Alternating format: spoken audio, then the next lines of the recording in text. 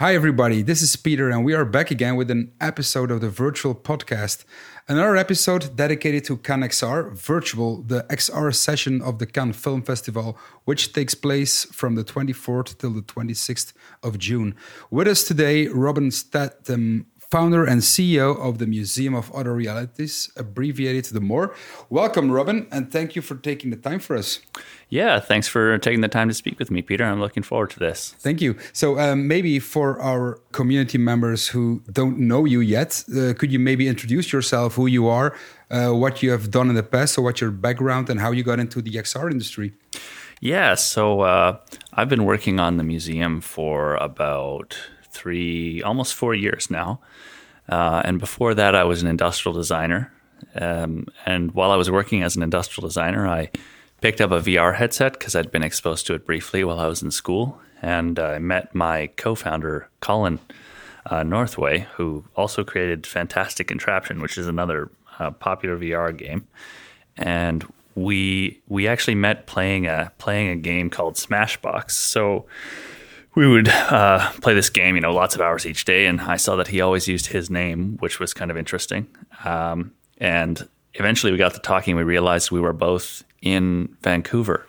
So we got together, we got coffee, and we were just talking about the game. But then he floated this idea that he'd been kicking around for a virtual reality magazine, basically. And so quarterly, we would release episodes. And these episodes would each have like 4 short experiences packaged together. And so we kind of went back and forth on this. I think the first thing I ever actually did for the museum officially was a sign. And at that time it was called There, TH-ER, as in you go there to see things. So in addition to the experiences, we decided to incorporate our friend's multiplayer API, a company called Normal, and the SDK is called Normcore. So we decided to include Normcore kind of at the last minute just to see what would happen so that people could be in there together. And once we had that figured out, we realized, so we kind of had these doors to each experience. You'd go through one door and then you'd be in that executable. And we realized that with just 4 doors, it was kind of barren. So we threw a little bit of art in. At the time, it was actually just art that we had made ourselves. And when we held our first event, we realized that people enjoyed hanging out around the art and just talking as much as they enjoyed the experiences. So then we kind of started to lean into the whole concept of a virtual exhibition or a virtual museum. And so I think for about 2 more years, we kept that going in closed sort of private beta. And then we got into a conversation with some investors who were kind of interested in becoming a part of the project and supporting us, helping us grow. We firmed that deal up, I think, around 1.5 years ago now. And at that point, we had kind of a public beta on Steam so that anyone could get into the museum. And at this point, the museum had gone from being called There to the MORE, or the Museum of Other Realities. Mm-hmm. So we kind of continued to develop that, continuing to expand the sort of virtual museum concept. And then we hit our 1.0 in, I think, the very end of February, like February 25th or something. And as everyone knows, the whole COVID thing happened right around then. Yeah. And I had also worked a little bit with Renee Pinnell from Kaleidoscope. And Renee had a venue cancel on him really late. So he was looking for another way to hold his event, or it was going to have to be canceled. And I remember he came to me and we kind of discussed it, and we thought, well, maybe we could just do it in VR entirely. So Kaleidoscope's first look ended up being held in VR only a few days after we opened. I think we opened like February 20 something, and then first look was like the 28th. And the event was actually really successful. So it was kind of cool because it brought a lot of interest from a pretty unexpected area. to our. I mean, I guess it shouldn't have been unexpected, but we certainly didn't expect it.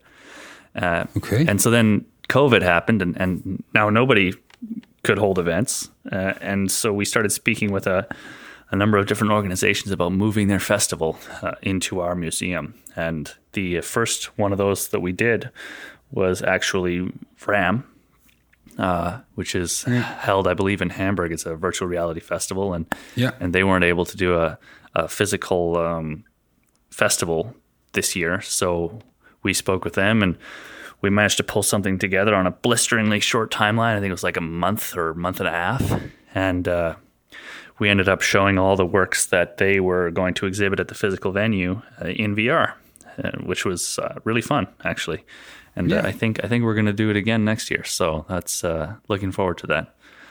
Yeah, if you compare the more with other multiplayer event spaces in VR, the look and feel is quite surrealistic, I guess. Is it possible to build your own venues on the platform? Is it an open source platform, or how does that work?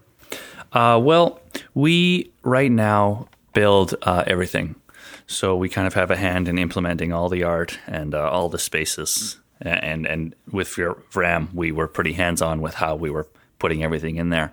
We're looking to expand that tool set so that, as you say, anyone can build their own event space and host their own event. Mm-hmm. We're working with a number of organizations to make that happen. But right now it's hands-on and it's us, which is what's happening with Cannes. I think the reason we're speaking today is your relationship with Ellie and Cannes. And so correct. We're currently implementing all their work, and we're going to have the Tribeca wing, the Positron wing, the Veer wing, and also a development showcase. And could you tell us a little bit more about the partnership with Cannes XR? So what can visitors expect? How will it be accessible? Yeah, so it's accessible via tethered VR only, unfortunately, just because of the performance requirements. Yeah. We're working on expanding to standalone headsets, but it's a slow process and fraught with lots of technical challenges. So, it'll be available on tethered headsets on Steam for free for the days of the festival. And it's going to include everything that was to be shown at Cannes XR. It basically in VR. So the way it works is there's a whole bunch of different rooms. Each room has props from the creators and also the executable of the piece that they were going to show. So the way it's working right now is you run your hand through a beam of light, and then it pops you out of the moor and into their executable, be it Gravity or The Line or Queer Skins. It's going to be a really interesting show, I think. So basically what that means is that for the days of the festival, all of the pieces that are being shown are going to be available virtually through the Moor. Okay. And will all the panels and keynotes and conferences, will they also be held inside the Moor? Actually, no. We're going to hold the panels on mostly Zoom, I shouldn't say we.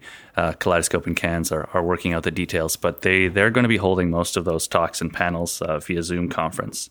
And we'll possibly be streaming that into the Moor. We're still working out the details on that, but I certainly hope we get the chance to just stream all the talks into our auditorium spaces. So people can stay inside the Moor, so in VR all the time. Yeah, I think that would be fun. It's unfortunately not everyone has access to a headset, and not everyone's comfortable speaking on a headset, so we haven't actually moved the conferences and talks all the way in. But I hope in the future that we'll be able to hold more events like that where speakers are inside the venue. So the museum is not accessible on PC, but I was talking to Ali, and he told me that there will be like a video production team inside the virtual reality environment, the museum, shooting content which will be broadcasted on a website or on YouTube or whatever. Yeah, I'm not sure. I'm not in charge of the production team, and we haven't spoken with the cameramen who would be doing that yet. But we do have one person on our team who is going to record video during a lot of the events, and we also have the ability to broadcast static 360 video from any point in the museum. So what we're going to do for the event is just be broadcasting a feed of 360 video from various points. So whenever you go to the More stream, you'll be able to see sort of a window into the museum, even if you don't have a headset to access it yourself. Yeah, that was actually what I meant. Yeah, indeed. Okay, so partnering with festivals and events, is that part of the growth strategy of the museum in the future? Is that where you're going? Yeah, I think, we've got a lot of irons in the fire. This is just a really fun way to work with a lot of talented creators and curators and kind of see what comes of it. That's how we've always developed things, is to just, pursue an idea. Experiment. And then in doing so, kind of determine whether or not it works for all the stakeholders. And thus far, I think the format has been pretty well received by the public. So, I hope we get the chance to do more of this. And if that becomes a growth strategy, then I figure that's a good way to go. Yeah, because I read in your press release of the fundraising, so the press release regarding your closed investment round in 2019, that you're also looking to expand into other markets like education, for example. Is this about corporate training or more artistic trainings, or...? I think it would lean more towards artistic training, just because that's our strength. I mean, there's a lot of great platforms out there that do education, I think, better than us right now, certainly. And so I'd like to focus on our strengths, which is just sort of exploring new ways to interact with people in new media. Essentially, that's the core of what we do. And I think that the more we can expand that, the better, and the more rewarding it'll be for our customers and also for us. Yeah, and can we expect something soon about that, or is this something for the long run? Well, you mean the education thing? Yeah.